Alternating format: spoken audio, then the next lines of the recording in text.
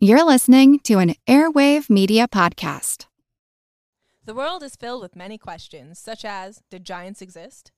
What is junk DNA? Does it mean that you're trash? Do you ever wonder if aliens have underwater bases in our oceans, and that's why there are so many UFO sightings off the coasts of islands all over the world? How serious even is climate change, and when should we start building our rafts? Hello, everyone. You may recognize me as Gabby from the History of Everything podcast. And my name is Brenna, and you don't recognize me from anything yet. Together, we're two scientists who explore the answers to these questions and many, many more in our new podcast, Mystery of Everything, available everywhere you get your podcasts.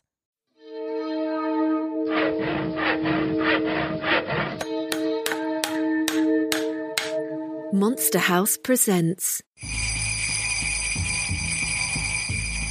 It's actually quite unlike anything we've ever seen before. A giant, hairy creature, part ape, part man. In Loch Ness, a 24-mile-long bottomless lake in the Highlands of Scotland. It's a creature known as the Loch Ness Monster.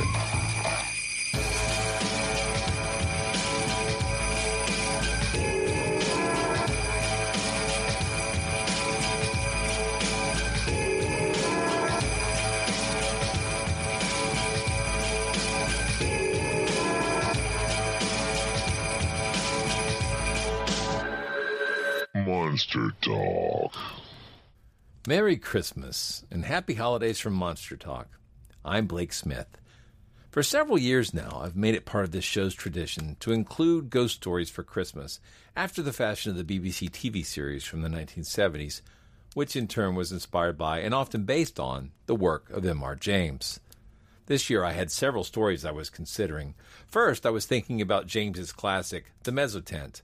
I loved that creepy story, but then I found that Mark Gatiss and the BBC are presenting a dramatic version of it tomorrow night, so I didn't want to be redundant.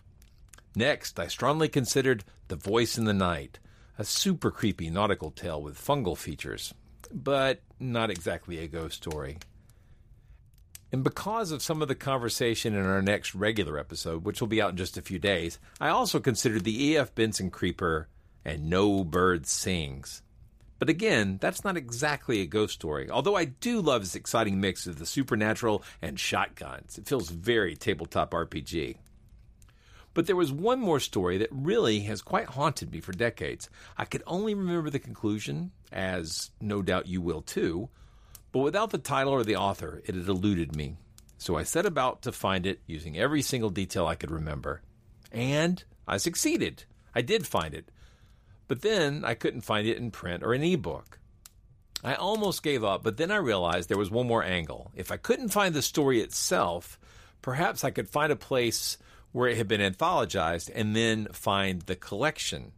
And after digging, again, success. And I must have rolled a natural 20 because not only did I find it digitized within an anthology, but the anthology I found was most assuredly the one I read it from as a child.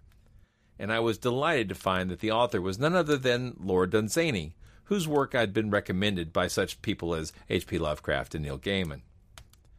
This story is from the 1962 anthology Alfred Hitchcock's Ghostly Gallery. I don't know how often I check this book out from the library, but seeing it digitized on the Internet Archive was a real trip down memory lane, and I look forward to further nostalgic rides betwixt its pages. But for now, let's gather by the fire and turn the lights down low and tell a ghost story for Christmas. In a Dim Room by Lord Dunsany. It is some while now since I have recorded any unusual experience that has come the way of my friend Jorkins. The fact is that I incurred a certain amount of odium in one house by bringing him into it. It was not my fault, nor do I think it was his. What happened was that a certain friend of mine said that his children liked thrilling tales, and I told them a few tales of lions and tigers which had quite failed to thrill them. It suddenly occurred to me that there's something a little unusual in some of Jorkins' experience amongst Asian or African carnivora, so that any tale of his might be likely to succeed where those that I told had failed. So I said to my friend's 3 children that I knew an old hunter of big game whose experiences were more out of the way than mine, and asked my friend if I might one day bring him to tea. I had no idea there would be anything frightening about one of Jorkin's tales, nor did I think that the 3 children, ranging between 10 and 12 years old, would be easily frightened. The permission to bring Jorkins was readily given, and the children unfortunately asked him for a thrilling tale in those actual words, and Jorkins began at once, as soon as they asked him. Now it is all blamed on me. I can only say that they asked for it, and they got it. It should be borne in mind that they had never seen Jorkins before, and had only his own word for what kind of man he was. And then children can be very credulous. Well, here is the story which he told almost as soon as he was seated in a comfortable chair with the children standing before him, 2 boys of 10 and 11 and a girl of 12. It was all about a tiger, but I was counting on his telling a straight story, such as I have so often heard him tell to grown-ups, and did not expect him to vary his style to suit his audience, if suit can be the proper word for the alarming effect he created. "The tiger," said Jorkins, "had spotted me and was following me quite leisurely, as though it did not want to run in the hot weather, and knew perfectly well that I couldn't. My story may serve as a convenient warning to you, when you grow up, never to go near an Indian jungle unarmed, and never to think as I did that just for once on that particular morning, and for only a short walk, it wouldn't matter. It mattered more than I think you can possibly guess.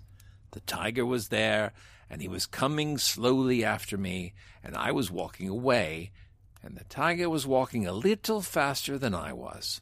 Well, of course I realized that, if he was only doing 5 yards in 100 faster, I had no chance of escaping by walking, and I knew that running would only make it worse." "Why?" asked the children. "Why?" said Jorkins. "Because if I started a new game, the tiger would play it too. At walking, he was only gaining 5 yards in 100, but at running, he would have gained 50. That's why I preferred walking. But it wasn't any better, really, because it would end the same way. Unfortunately, it wasn't actually in the jungle, but on some rocky land outside it, and there was no chance of a tree because I was walking away from the jungle." "Why?" asked another child. "Because the tiger was between me and it," said Jorkins. "The tigers go outside the jungle at night and go back in the very early morning when the peacocks are waking and screaming. All this was in the early morning, but the sun was well up, and I thought that the tigers would have all been back long ago, so I went for that walk unarmed, and of course I was quite mistaken." "Why were you taking the walk?" asked the girl. "You should never ask anyone," said Jorkins, "why he did anything that leads to disaster, because all such things are done for the same reason, which one does not like to admit. But there it is. They are all for the same reason, pure foolishness." "Did it lead to disaster?" asked she. "You shall hear," said Jorkins. "Well, I think I told you I was on rocky land. It was hilly, too, and the tiger was getting nearer. And then I saw a cave in the rocks near the top of a little hill. Of course, to go in there would cut off my retreat. But my retreat was doing me no good, and there was nowhere better to go. It seemed to me that the small cave might get smaller till there was no more room for the tiger, or it might get larger and have ramifications amongst which I might dodge him. There were just 2 small hopes and nowhere else to go, so I stooped and went into the cave, and the tiger came in too. He was still some way behind me, and I saw the light go out as he entered, for he just about filled the entrance. The cave did get smaller, and soon I was on all 4s. Still, the tiger did not hurry. If it got smaller still, I might still conceivably squeeze on where the tiger could not. and it did get a little smaller, but not small enough. We went on over the smooth gray stone, and it got darker as we went, till I could no longer see the color of the floor, and the tiger seemed to absorb the whole of the daylight. A faint hope came to me from a story of a skeleton of a mouse which had been found in a wall of a cathedral with the skeleton of a cat behind it. He had got where the cat could not follow, but it didn't do him much good. I hoped that if I ever found such refuge, the tiger would have more sense than the cat. But still, the cave ran on without getting as small as all that. Still, the tiger wasn't hurrying, and that seemed to me to make the situation even more desperate. It seemed to show that the tiger was so sure. Of course, I could smell him behind me, for he was still gaining, but the smell seemed almost too strong for a tiger nearly 30 yards behind, and the awful thought came to me that this cave, which I hoped might shelter me, was the tiger's own lair. That is very much what it seemed to me. Then came the hope, after going some distance, that the cave might soon come out through the little hill, though I don't know what good that would have done me. Still, absurd though it may seem, logically, it seemed better to me to lose 5 yards in 100 when walking in the open, if ever I could get there again, than what I was losing by going on all fours in a race with an animal to whom that sort of walking is natural.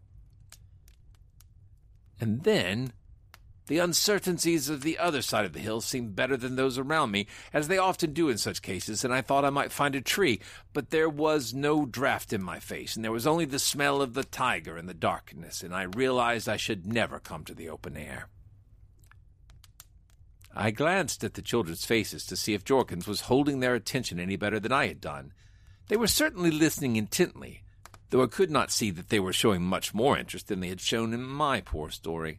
The idea came to me, which may have been quite unjust, that the sympathies of the girl, so far as she felt any, were on the side of the tiger. But that, of course, may only have been my fancy. I should perhaps say that it was in the autumn, and no lights had yet been turned on, and the room was growing dim. I repeat that it was no fault of mine. I had no idea what was coming. The tiger was gaining rapidly, Jorkins continued, and the perfect smoothness of the limestone floor had made it quite clear by now that it must have for long been polished by soft feet, the large feet of a heavy animal. There was no roughness left on any edge upon which I put my hand. And then the smooth floor came to a sheer, smooth rock, without crevice or crack in it. I turned round in the dark and smelt, rather than saw, the tiger. "What happened then?" asked one of the boys. "He ate me," said Jorkins. "It is a ghost that is speaking to you." And all the fuss that happened in that dim room was blamed entirely on me.